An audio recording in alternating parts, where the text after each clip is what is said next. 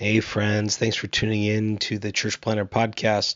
Before we started today, wanted to tell you about a really special opportunity our friends at the Micro Church Conference put on by Brave Future, happening April 18th through the 20th in Kansas City. This is for all of you who are wondering what is a new kind of paradigm for missional church planting and church multiplication through smaller expressions of church, what they call rediscovering the smaller way. It's happening April 18th through the 20th. Kansas City is being hosted by Kansas City Underground. Going to be a great weekend. And they've given us 4 free registrations to give away. Normally the price is $90, but we will get you into the conference for free. We have 4 of those. What you can do to enter is go on our Instagram at Church Planter Podcast. And there you'll find a DM button. Click that DM button. Send us a DM with your email on it and your name and where you serve. So your email, name, where you serve, and you'll be entered to win one of 4 Micro Church Conference registrations. You just get yourself to Kansas City and you can be there and learn a ton from our friends at Brave Futures. Hope you enjoy the show today. Sir, the possibility of successfully navigating an asteroid field is approximately 3,720 to 1. Never tell me the odds. I'm Pete Mitchell. He's Peyton Jones. And this is the Church Planner Podcast.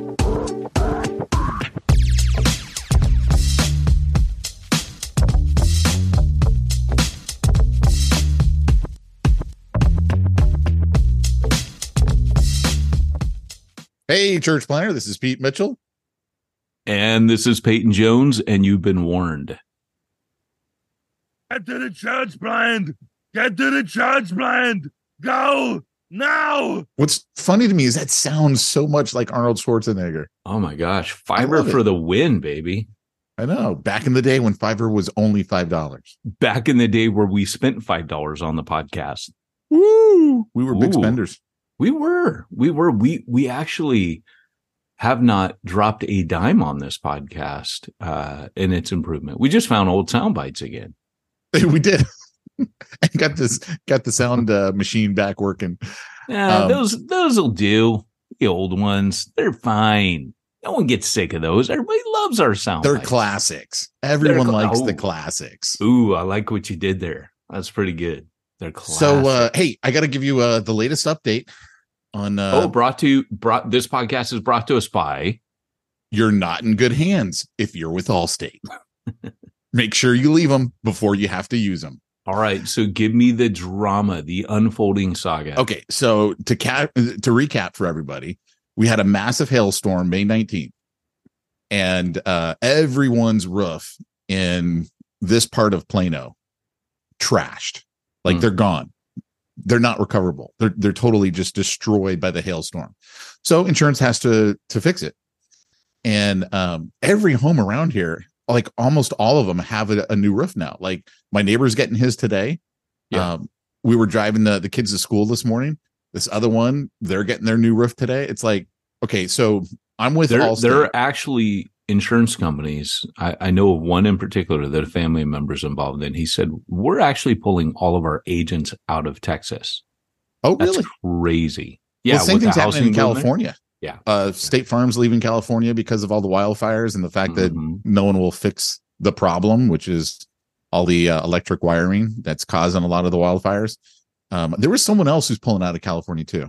So, I mean, it definitely, every insurance company's got to look and figure out what they got to do. But when you have a policy, you have to actually pay up on it and fix whatever you said you were going to fix. That's the law. And Allstate has been absolutely atrocious trying to pretend like mine is the only roof that didn't get destroyed. And you got to understand, we're not talking like, oh, it's bad. No, it's destroyed. It's gone. It's like, dude, if we get rained on, I'm going to have a million leaks coming through my roof. Like it's bad. And in fact, they've even covered one of my neighbor's roofs. Because I was talking to him, he's like, yeah, man, my insurance company, we had to fight them every step of the way. And I'm like, oh, well, at least you're getting your roof done. He's like, yeah. And I go, who you with? He goes, Allstate. And I go, yeah, I'm still fighting with them. So you get a policy that covers a hailstorm. And then when said hailstorm happens, You're fine. Yeah. You just got to replace these few shingles right here. It's like, no, the whole roof is trash, dude. It's totally trash. Yeah. So anyway, I've like literally, I have threatened them with everything from a lawsuit to a public adjuster to getting an appraisal, every threat. And I even told them, I go, look, I've had a podcast for 12 years. I've made you guys a weekly feature on it. That's how bad you are. Right. Nothing moves the needle with them. Nothing. They don't care. Yeah. He doesn't have to care. You're a fart in the wind to drop in the bucket. Totally. Right. So I got the manager on the phone and I'm like, what's your license number? She's like, what? I'm like, what's your license number? She's like, I don't remember. I'm like, dude, I've been freaking licensed for 20 years. 0C97150. I know my license number inside and out. Like, how could you not know your license number? I'm like, don't worry about it. I'll find you on the internet. So I looked her up on the internet, got her license number. Because I'm like, I'm naming you guys in my complaint to the Texas Department of Insurance. I'm going to give them your names and license numbers because you guys are handling this in what's called bad faith. You're committing insurance fraud. And I want nothing's going to happen. But I'm like, hey, if enough people complain, then maybe Texas will actually investigate and get you guys to clean up your act.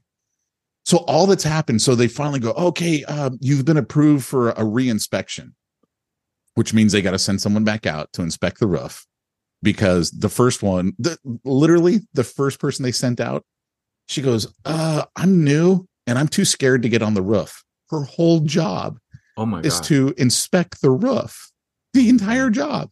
Oh man. And she's like, I'm too scared to get on there. It's like, fix my roof, you know? Wow. So I mean, it's been a battle. Here we are, end of August, been dealing with this since May. And so they finally approved me for a reinspection, and then it gets handed off to yet another adjuster. And so he calls me up and he's like, hey, yeah, I just got your claim. Just want to let you know I'm working on it. I'm like, okay, so are you going to schedule my reinspection? He's like, I don't know anything about a reinspection. I'm like, I just got approved. And so all he's done is sit on my claim, hasn't done a thing. It's been a couple of weeks. Wow. And I'm like, okay, that's it. I'm done. And so finally just forced them to get the reinspection done, which is supposed to happen, I don't know, in the next week or so. And hopefully that'll get. How'd you force them? What'd you do?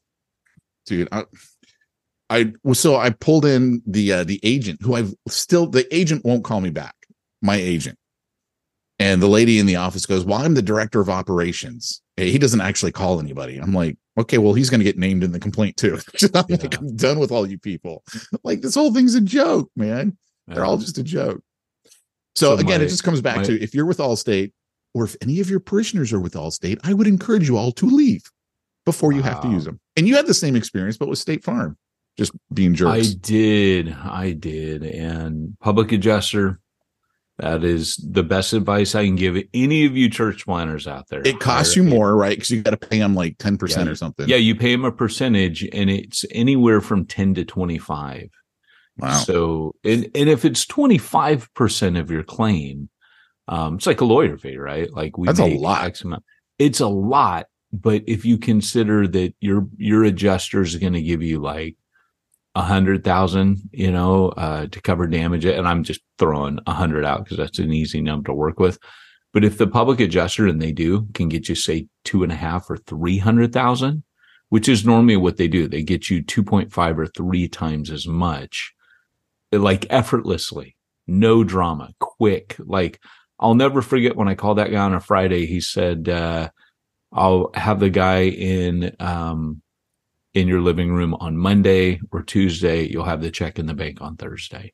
And it was done. It was just over. And I was like, all right. So I wonder why insurance companies finally listen to the public adjuster. Is it because it's an independent third party and they're like, we're screwed. Yeah, and we have to do this. Yeah. And the public adjuster, knowledge is power. He knows everything. He knows all the tricks. He knows legally what you're entitled to, which is what Jared is, by the way. He's a public adjuster. Right. That's why he knows everything that I'm supposed to get from That's it. So it's really good to have I'm surprised he didn't just hire Jared, because you'll get. Well, I hired him, but Jared. he's playing the role of the roofer. So he's like, I can't all of a sudden put on a different hat and go, oh, I'm the public adjuster. Okay. Because he's playing the role of the roofer. But he goes, if we have to go that way, I got friends who, will hire and do that. There's not that many of them out there, at least not in SoCal where I'm at. There's a few guys, they all know each other. And when the insurance company sees them coming, they're like, oh, crap. They do not want you to know about these guys. So if you have I'm not talking auto insurance, but if you have flood damage, like a public adjuster changed my life. That literally changed my life. So church planner out there, you got too much stuff going on. I know, guys, that you're like, hey, this is not a home improvement podcast. This is a church planner podcast. This is what we call smack talk, where we just kind of talk about whatever's going on in our lives. And Pete has promised them he will trash them. It's like when you leave us a 2 or 3 star review and say, these guys just talked about insurance for the first 15 minutes. Old days. You would leave us a 2-star review and we would hound you on the podcast. Oh, that's another failed church planner. Look at that, 2 stars because he doesn't like smack talk. Yeah, you became our sponsor. This podcast brought to you by. I remember there was one, and we actually became close to one of his co-planners, and for years. But he left us. I think it was a 3 or 4 star. We hounded that guy, and then he became our friend. And normally if we hounded people, they'd come back and go, because it was good natured ribbing. It wasn't like serious hate. It was just. We just thought we were funny. Well, we are funny. Yeah. And if you don't like the podcast, we'll give you your money back.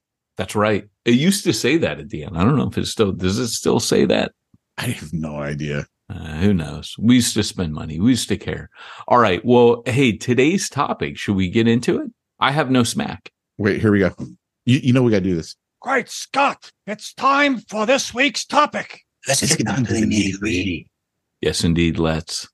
Well, the topic today is, and I come to you with a heavy heart on this. We want to talk today about the difficulty. Why is church planning harder today than it was 10 years ago? I'll tell you this, church planning has always been hard. It's never been easy. It's never been the shake and bake. It's never been throw a logo outside of a community hall and get on the internet, wait for them to come like Field of Dreams. If you build it, they will come.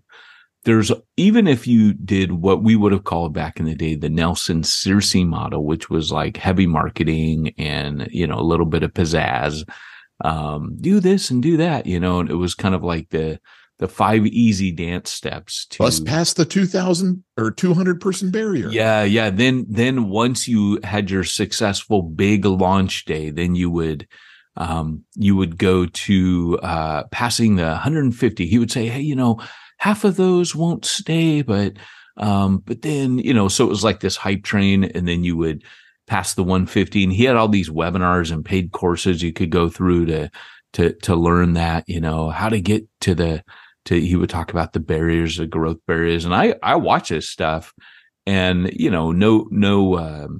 no personal animosity on Nelson. I'm sure he's a great guy. I just did not agree with hardly anything he would say. And so in one sense, we started this podcast. I remember back when he was in his heyday, back when we started, and we're like, we're going to tell the other side of the story here. We're going to be the anti philosophy of Nelson Searcy. And ours was always, hey, it's hard. And we used to say like, hey, smile, stupid. It's supposed to suck, right? Like you're gonna, 90% of church planners out there, we're going to end up having churches less than 85 people. And we would just tell the truth. We're like, hey, look, that's the statistics. So 10% of you might get over and above that. But the 90% of you listening, you're going to be bivocational. This is never going to pay your way. Yada, yada, yada. Do it for love of the game. Do it for Christ. Do you love me? Feed my sheep, tend my lambs. Like, go into it for mission. Reach the ones no one's reaching. Don't go into it because it's easy and it's a future paycheck for you. And so that was kind of our deal. Like, we were really hoping to spawn missionaries, like people that were like, hey, I am going on mission and I interviewed a guy yesterday in Australia who had his own irrigation business, and he's been 30 years since he did that and does not look back. He's probably close to 60, but he was like, I haven't looked back. He's like, if I had to choose, I would for sure be Bible for the rest of my life. And for him, that was easier.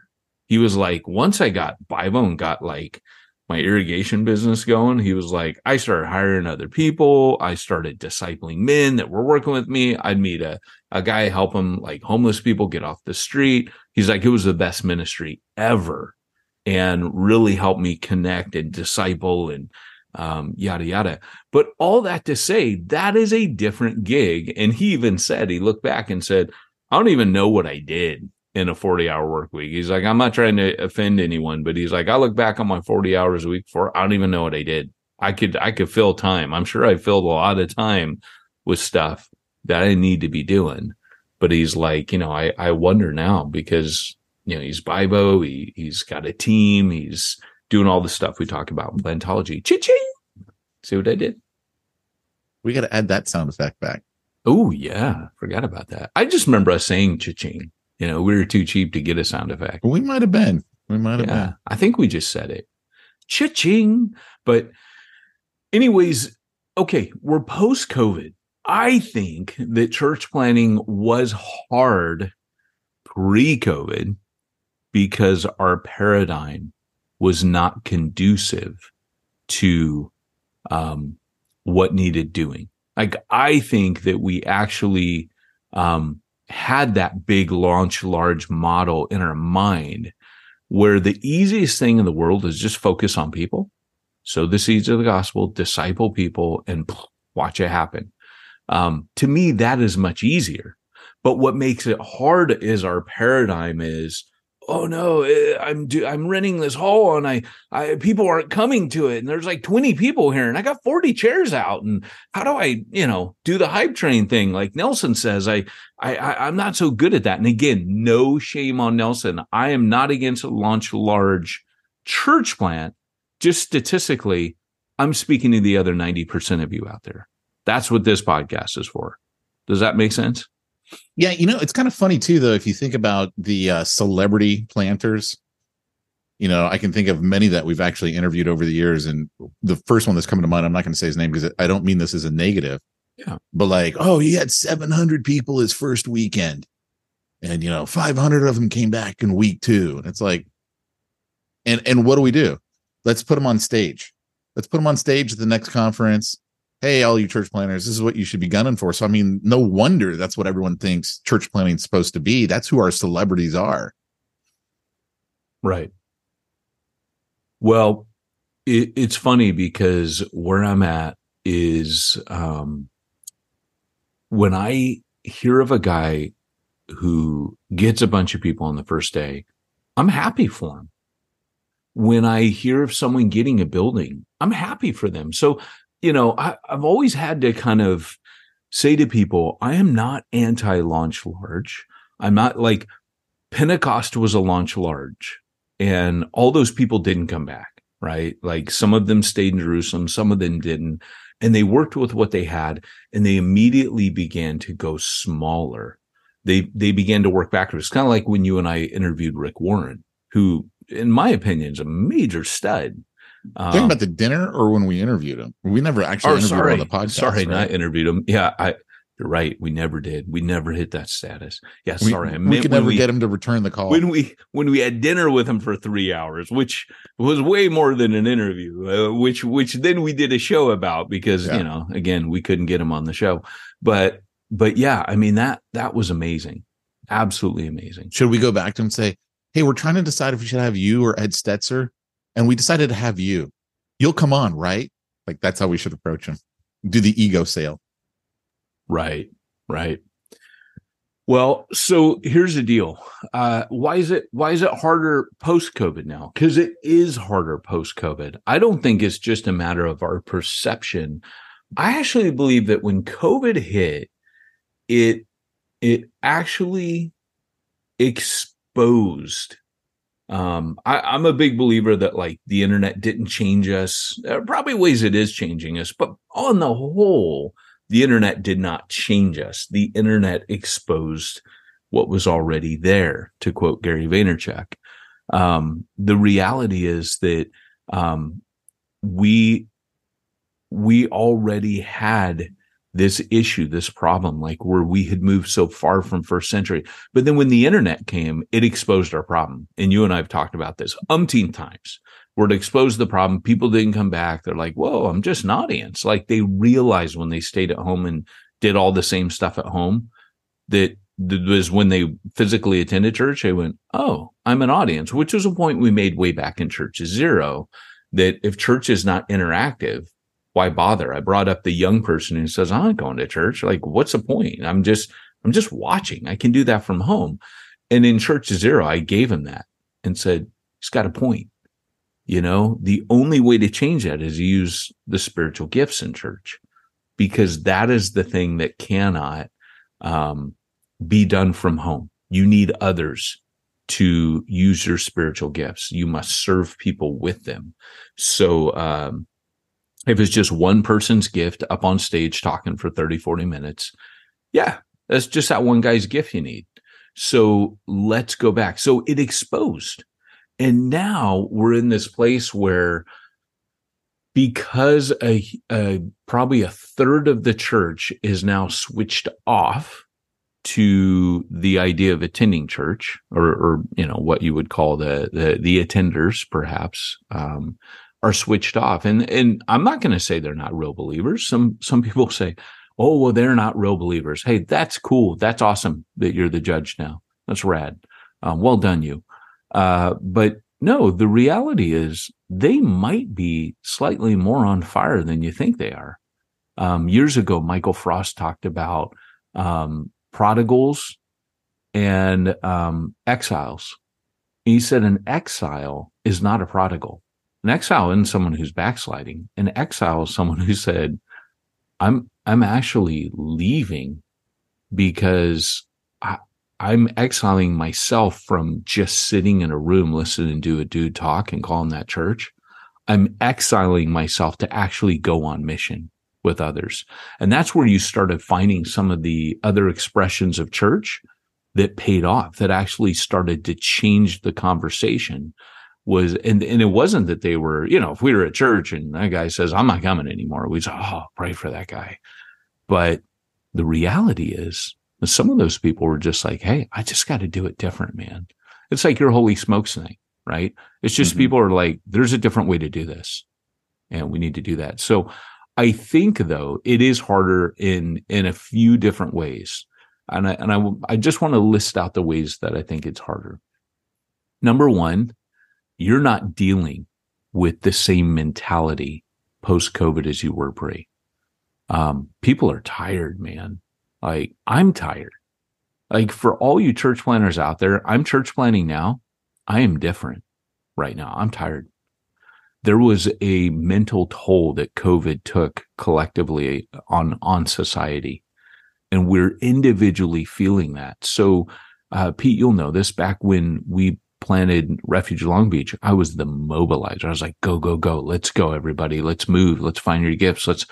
Right now, key verse of my church is, come to me, all you that are weary and heavy laden, and I'll give you rest. It's called the Abbey. It's a place of safety. It's a place of rest. And I am ministering to my strike team, insert core team. If you're, you know, we mentioned Nelson Searcy, that became really codified. We call it strike team for mission. But I am actually serving and ministering to my team. I'm a bit more like Jesus than I am like Paul right now. We'll take you on mission, but I need to pour into you. Like, that's a big deal. And that's new for me. That's more shepherding than I'm comfortable with. But it's there. And I'm a really sucky shepherd, but soul care is the mission. Do you hug them?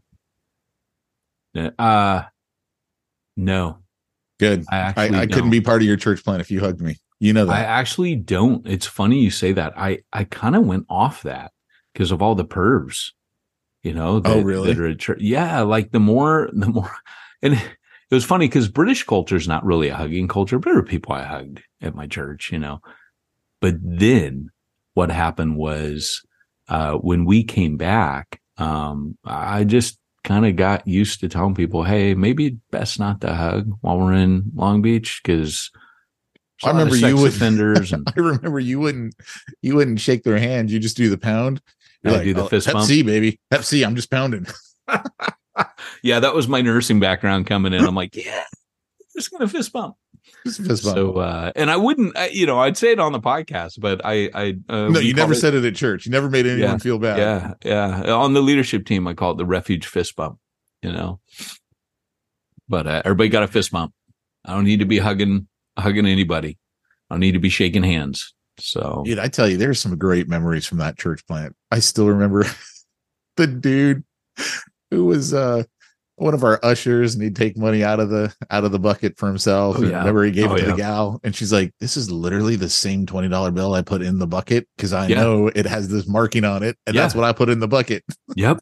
That was how he got caught.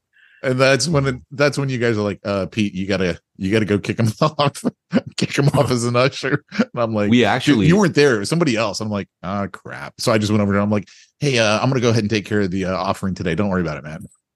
That was I wasn't there, but I told you guys how to deal with it. And I said, do not raise an accusation. Right. This is how you'll know he's guilty.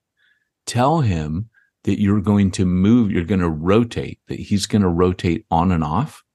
And that you're going to do it, next week or whatever. And he flipped out. I mean, absolutely flipped out. We're like, yep, he's guilty. Yeah. It took him a while to come back too, but then he started coming back. Maybe because there was no accusation against him. Like, we never said, hey, we know you're taking money out of the bucket when it gets passed around, which to me was always funny, because like literally 30% of the people were homeless. Yeah. Like, it wasn't like there was a lot of cash going in the bucket. No. So like any dollar you take out, it's kind of noticeable. I mean, there was only like $5 in there to begin with. At church, I remember you being the treasurer. Like, this place is a miracle. I have no idea how this place keeps afloat, but it does. God keeps bringing in all this money. I was only treasurer for 6 months, because I remember going back to you going, I am not going to do this, because I know how much money some of these people make, and I see what they're giving. I'm like, I hate this. I don't want to know this. I want nothing to do with this.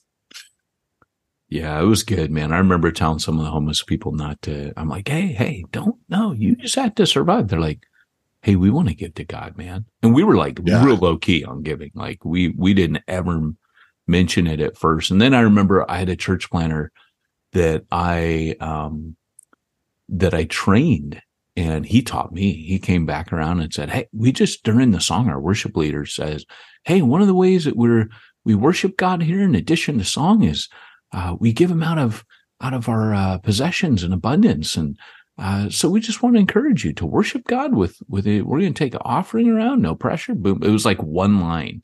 I'm saying it wrong. It was literally one sentence like that. Okay. See, I think the churches that don't pass the bucket, I think you're actually cheating people. Yeah. And I really do think that there is a huge benefit to the person when you pass the bucket. Yeah. And give them the opportunity to show their worship that way as well. It is. Keep in mind, I'm a digital tither. So, I mean, I understand that about me, but I'm just saying, I think I think there's something about passing the bucket that helps people. Yeah. No, that's good. That's good. Sorry, I didn't mean to take you totally off your subject, but no, it's fine, man. You know what? No, but it is. And this is what I was going to say, is it wasn't about money. You cannot make it about money. And that's where, when people are saying it's hard, it's like, we've had this conversation a ton of times when people say it failed. It didn't fail. You were discipling people. You were doing what was on the label. You were fulfilling the Great Commission. It just didn't pay your bills. It didn't pay your way. And even to the point where it's like, okay, this is what's so empowering about microchurch. All the stuff that works in the first century works now post-COVID. So where I'm saying there's a shift, there has been a shift in that then a lot of the Christians that came before weren't. There was a drop off. We lost a ton of people. And I think it's because church on the whole lost a lot of respect from people. Mm. I think people just realized, like, oh, I was here for you. You weren't here for me. I was here for you. I was here to build your thing. And I could just watch online, right? Like I've never seen people move so fast to get that technology. Like streaming was a thing. We were streaming way before. I think we were streaming back in 2011. And I had mixed feelings. We just happened to have a professional guy that owned a streaming company. He says, "Oh, I'll do that." Okay, whatever. I didn't care. We never got tons of views off it. It was never the thing. I didn't go, "Hey, here's my sermon." Like I didn't use social media for that. And basically, but man, did it shift. It shifted faster in COVID. The show must go on. And really that's what it was. And I know I'm stepping on a lot of toes here, but church was seen to be a show. And I've had that criticism of church forever. The show must go on, and the show did go on. And when people saw that, they went, the show must go on. You had to run the show. Okay. It was kind of like the writer's strike, right? Like that was the church's equivalent of the writer's strike that's currently going on right now. What can we still get going? How do we keep Hollywood propped up while the writer's strike's going on? Okay. I don't know that analogy. I'm not following it at all, but that's okay. Well, it's just showing a collapse of an industry, and the church at that point, when it can't gather. I mean, it's the ecclesia, it's the gathering. When it can't gather, what does it do? Well, one of the things that we're really big on, in fact, I'm building this curriculum. I'm so excited about it. It's a discipleship curriculum. Gathering is just part of it. Scattering is the other part. The church. Okay, so here, let me back up a second here, because how do you address then actually the COVID itself? Because last week on the podcast, you're like, "Oh, just live stream it," because we were talking about the super spreader movie. Yeah. And that was one of your comments. You're like, "I just live stream it." Yeah. I mean, he didn't need to go do all that. He didn't need to go. And I'm like, but so where's the line? At what point do we go, let's live stream? At what point do we go, no, we are the church. We are supposed to gather. We can't, like you said on this episode, we got to do our spiritual gifts. And the only way we can do that is if we're around other people. And you can't do that online. Well, you can still be around other people. Maybe you don't need to gather. I still stand by both statements. I don't see a contradiction in them, because when you have, what he was doing was gathering to say, "Hey, you can't tell us we can't gather." Right. Which in some ways, like, that's a whole nother issue. And I understand his stance on that, but let's just focus on. Yeah.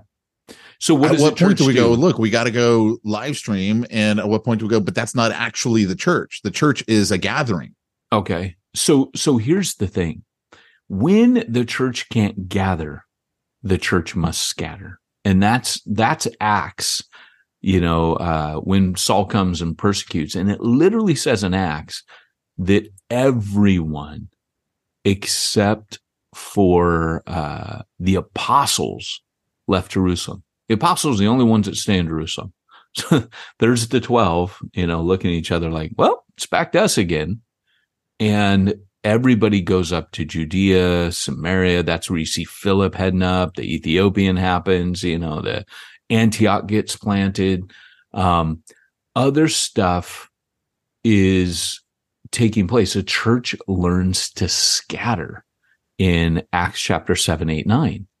And so when you see that, you're like, oh, so the church can't always gather, but it can scatter. So gathering on mission and scattering on mission. I believe that the church, rather than the church trying to claw, like, gather, wait, gather online, gather digitally. I had no problem with the church gathering digitally, but if I were at that time planting, and I was not, I think I would have used my online stream to seed that vision. Hey guys, you can still scatter. You're still encountering people. You can minister to people. There are things you can do, like when you would see what people were doing in their neighborhood to bless their neighborhood, or, there was all kinds of things that were happening. That was the church's time to scatter on mission and to do that extremely well. what we defaulted back to was, no, we're going to gather in the face of when everybody felt like, wait, but you're putting us in danger. Church, like, yeah, you know what? Screw you. We're going to gather because that's what we do. That's all we know how to do. Well, I think part of the problem is the church has not taught people how to scatter. I mean, like you talked about, the church is a big show, right? You know, we got the music, and if you got a happening church, you got the band, right? You got the got the caged up drummer who's in his little cage back there on stage, you know, because that's what we do. And then you got the guy who goes up there and, you know, delivers his monologue, and then we all leave. So the church today is not a church of mission. It's a church of consumption. Yeah. So I don't think anyone was prepared for how do I scatter? How do I, because you're right. I was thinking back to, I don't think this was our neighborhood, though I could be wrong. I just remember hearing about this. Somebody decided to have like a barbecue, and they told all their neighbors, and everyone moved their barbecues to their front lawn as opposed to their backyards. And everyone stayed in their own little front lawn and like would talk to their neighbor across the street or whatever. I mean, now Jamie and I would have been like, whatever, dude, we're just going to go over and hang out with our neighbor, because that was our stance on it. Well, but, you know, and there was different rules all over the place. Like, oh, you can have a gathering of no more we than broke 8. the rules. That's why I keep reposting all my pictures of me at the beach. Yeah. We were deliberately breaking rules. It was all over the place. I mean, we remember, you know, it was like suddenly riots would happen. They'd be like, no, this is okay. This is socially acceptable. And you're like, wait a second, but the virus doesn't care why you're doing it, right? Like the virus just spreads when a bunch of people get together, and everybody had their different. And what I'm saying is, you know, like kind of like the riots. I hate to use this as an analogy, but that was pent up, you know, cabin fever that exploded. Totally. Yeah. And, you know, frustration over race stuff for sure. Like with George Floyd, like not demeaning that in any way or saying that was the spark that ignited the powder keg. But there was a powder keg of basically, you have not let us outside for months, and something's got to give. And it gave big time. And, you know, cities got burned, and there's a song in Britain by a band. It's filled with expletives. So please, if you got kids in the car, don't put this on afterwards. But it's a band called The Streets. It's like a British rap and hip hop, you know, drum and bass band. But he says geezers need excitement. If their lives don't provide them, they seek it out through violence. And then he says common sense, simple common sense. And that's exactly what happened. You know, we got this cabin fever, and it made us worse. And we were talking about solitary confinement a couple of weeks ago, that actually makes prisoners more aggressive. It didn't calm them down. It makes you worse. So they started putting limits on that, and it's actually not used it's used as last resort. So when you see all that, you're like, okay, all right. You know, so in a way, wouldn't it have been cool if the church was able to say, hey, we got our own cabin fever now. We can't gather. Let's scatter with vigor. Let's do stuff we've never. Now's our chance. How can I use this energy in this time? But like you said, the problem is it's the average everyday believer has not been activating their gifts. That should have been the time for us to be leaning into what are your gifts and how can you go out in the world and serve now? Because you can scatter on mission with your spiritual gifts at all times. And in fact, when we gather together, that's like the huddle, man. And then when that whistle blows, boom, you know, it's time to play the game out there. You know, the huddle lasts what percentage of a game? Less than 1% of the game, you know? So that's kind of my this take. One church that I went to as a high schooler, they had a sign over the door as you would leave, and it said, "Now the service begins." Yeah. That was a great line. That's a great line. And this is like old hat. Like I know those of you listening, you're like, yeah, but why is it harder? Again, you're tired. And I know you're breathing, all you listeners, you're breathing in collective. So I am. And I'm saying that I'm tired because I want you to know that's normal right now. That is the new normal. We have not mentally recovered from COVID yet.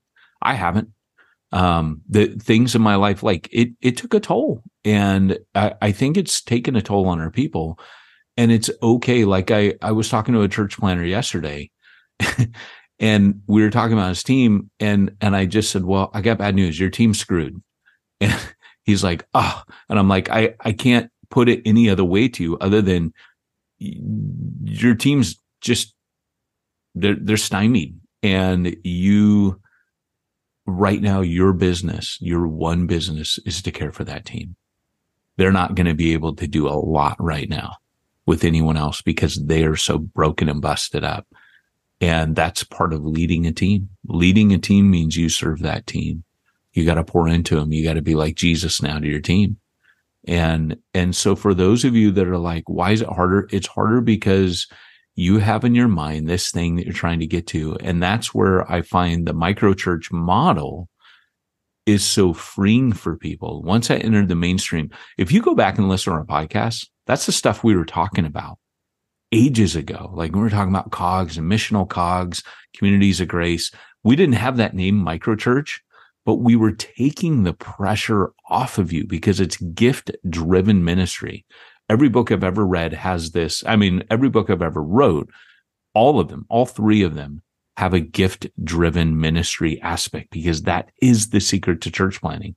But the reason it's harder right now is it's not about mobilizing them and their gifts in the same way, whereas that was everything before. It's actually about, are you okay? We're going to get to the gift-driven stuff. We will. Are you okay? No, I'm not okay. Most of your team is not okay right now.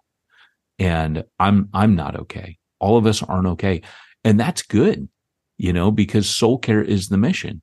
That means that we have to lean into slightly soul care as that we have to slow down, right? We gotta, Jesus slows his disciples down for 3.5 years. Then he tells them, go, but wait for 10 days. It really depend on the power of the Holy Spirit. This is that time right now, right? Revival could hit overnight. Revival could hit in the next freaking 6 months.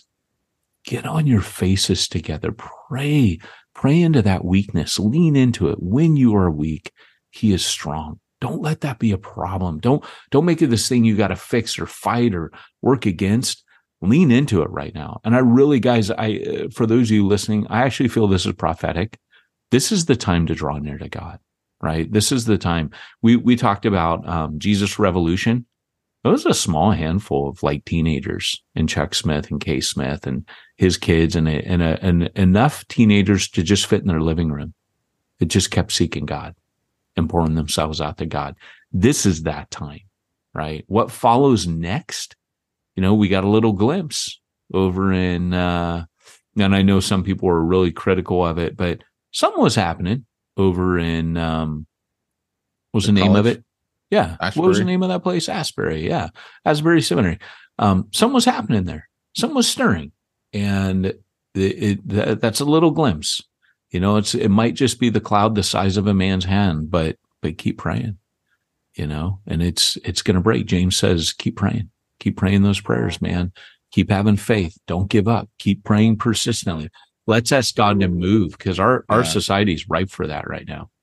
We just watched the Frisbee documentary that you mentioned. Oh my gosh. Don't even get me started. I won't, because I know we're at the end of our time, but I'll say this. The thing that I really, really liked about that documentary is when they get to the end and they start talking about all the issues that Lonnie Frisbee had. Yeah. And they're like, yeah, he had some deep issues that most of us would be like, but you saw how God used him with those deep issues. And I'm like, wow. And he was transparent about them. He wasn't lying about it. People would ask, he'd tell them. Yeah. And I'm like, dude, God still used him. I was like, honestly, that to me, I was like blown away by that. I'm like, okay, I realize I'm a dirtbag, but God can use me. That is who God uses. He just has to convince us a lot that we are the dirtbags that we feared we were. I don't think he's got to convince me of that. I literally have it tattooed on my arm. I say to Yahweh, you are my Lord. I have no good apart from you. Amen. Amen. What a verse to tattoo on your body. I just put things like Snake Eyes Ninja Clan and Lord of the Hobbit or Lord of the Rings, whatever it is, Lord of the Hobbit. Lord of the Hobbit, that should be his next one. Come on, bring him back to life. Halfling of the Rings. I like your style, Halfling of Mitchell. The Rings. I love it. Well, hey, guys, that's about all that we have time for today. So, Pete, you go first this time. I'm okay. Kind. I made my money the old-fashioned way. I got run over by a Lexus. Oh, I love that one. All right, guys, here we go. Hey there, bivocational pastors. Are you tired of spinning your wheels, trying to juggle your church duties and provide for your family? Well, hold on tight because I've got some game-changing news for you. It's time to unveil missionbybusiness.com, the holy grail of training programs crafted exclusively for bivocational pastors like you. We get it. Your time is sacred, and you deserve a money-making solution that won't suck up every minute of your day. In just 9 short weeks, you'll become a powerhouse, armed with the secrets to launch your own business using the mind-blowing force of artificial intelligence. Yep, AI is going to be your secret weapon. Now it's time to stop dreaming and start acting. Head over to missionbybusiness.com and feast your eyes on our masterclass video, which covers everything in much more detail. It's time to build a business that fuels your dreams, supports your church, and provides for your family. Don't wait another moment. Seize this opportunity with both hands. Head on over to missionbybusiness.com now. All right. Well, hey, as you guys are listening to that and thinking, yeah, I need me some more Pete Mitchell in my life. Just remember, you might need some more PJ, some PM and PJ. That sounds like a sandwich, but I don't know what I'm doing. I need more pajamas. This I like turtles. This is like back when we used to do the ad for Mogiv. Yeah, no, not Mogiv. It was like our segues that were so bad into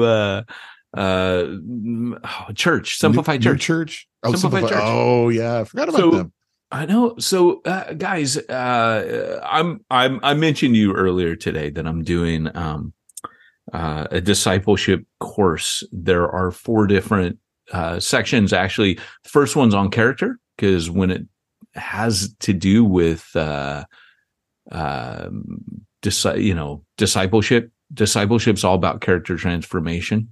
And our first one's called Ancient Pathways. Subtitle is Discovering the Character of God to Transform Your Own. If you guys want to go check that out, it starts out in September. It's online. It's going to be a cohort. We've got one that's going to be for global audience, be people from all over the world in that one. So that one will be morning time, America, Pacific, Eastern Standard. But then we've got one towards the evening for all of the Bible planners. They're like, dude, I'm in work. Like, what up? So we got that. You can head on over to newbreedtraining.com/cohorts. There you can see also our church plantology cohort or the Ancient Pathways. Those are the 2 that we're going to start offering in September. So I want to encourage you, if you can afford it, great. If you can't, don't let the price be a barrier. Just reach out to us. Tell us your situation. Let us know. We'd rather have you in it than out of it. So, all right, guys, that's it. This has been Peyton Jones and Pete Mitchell, and Pete, sign us out. Reminding you that if you want to reach the ones that nobody's reaching, you got to go where nobody's going and do what nobody's doing.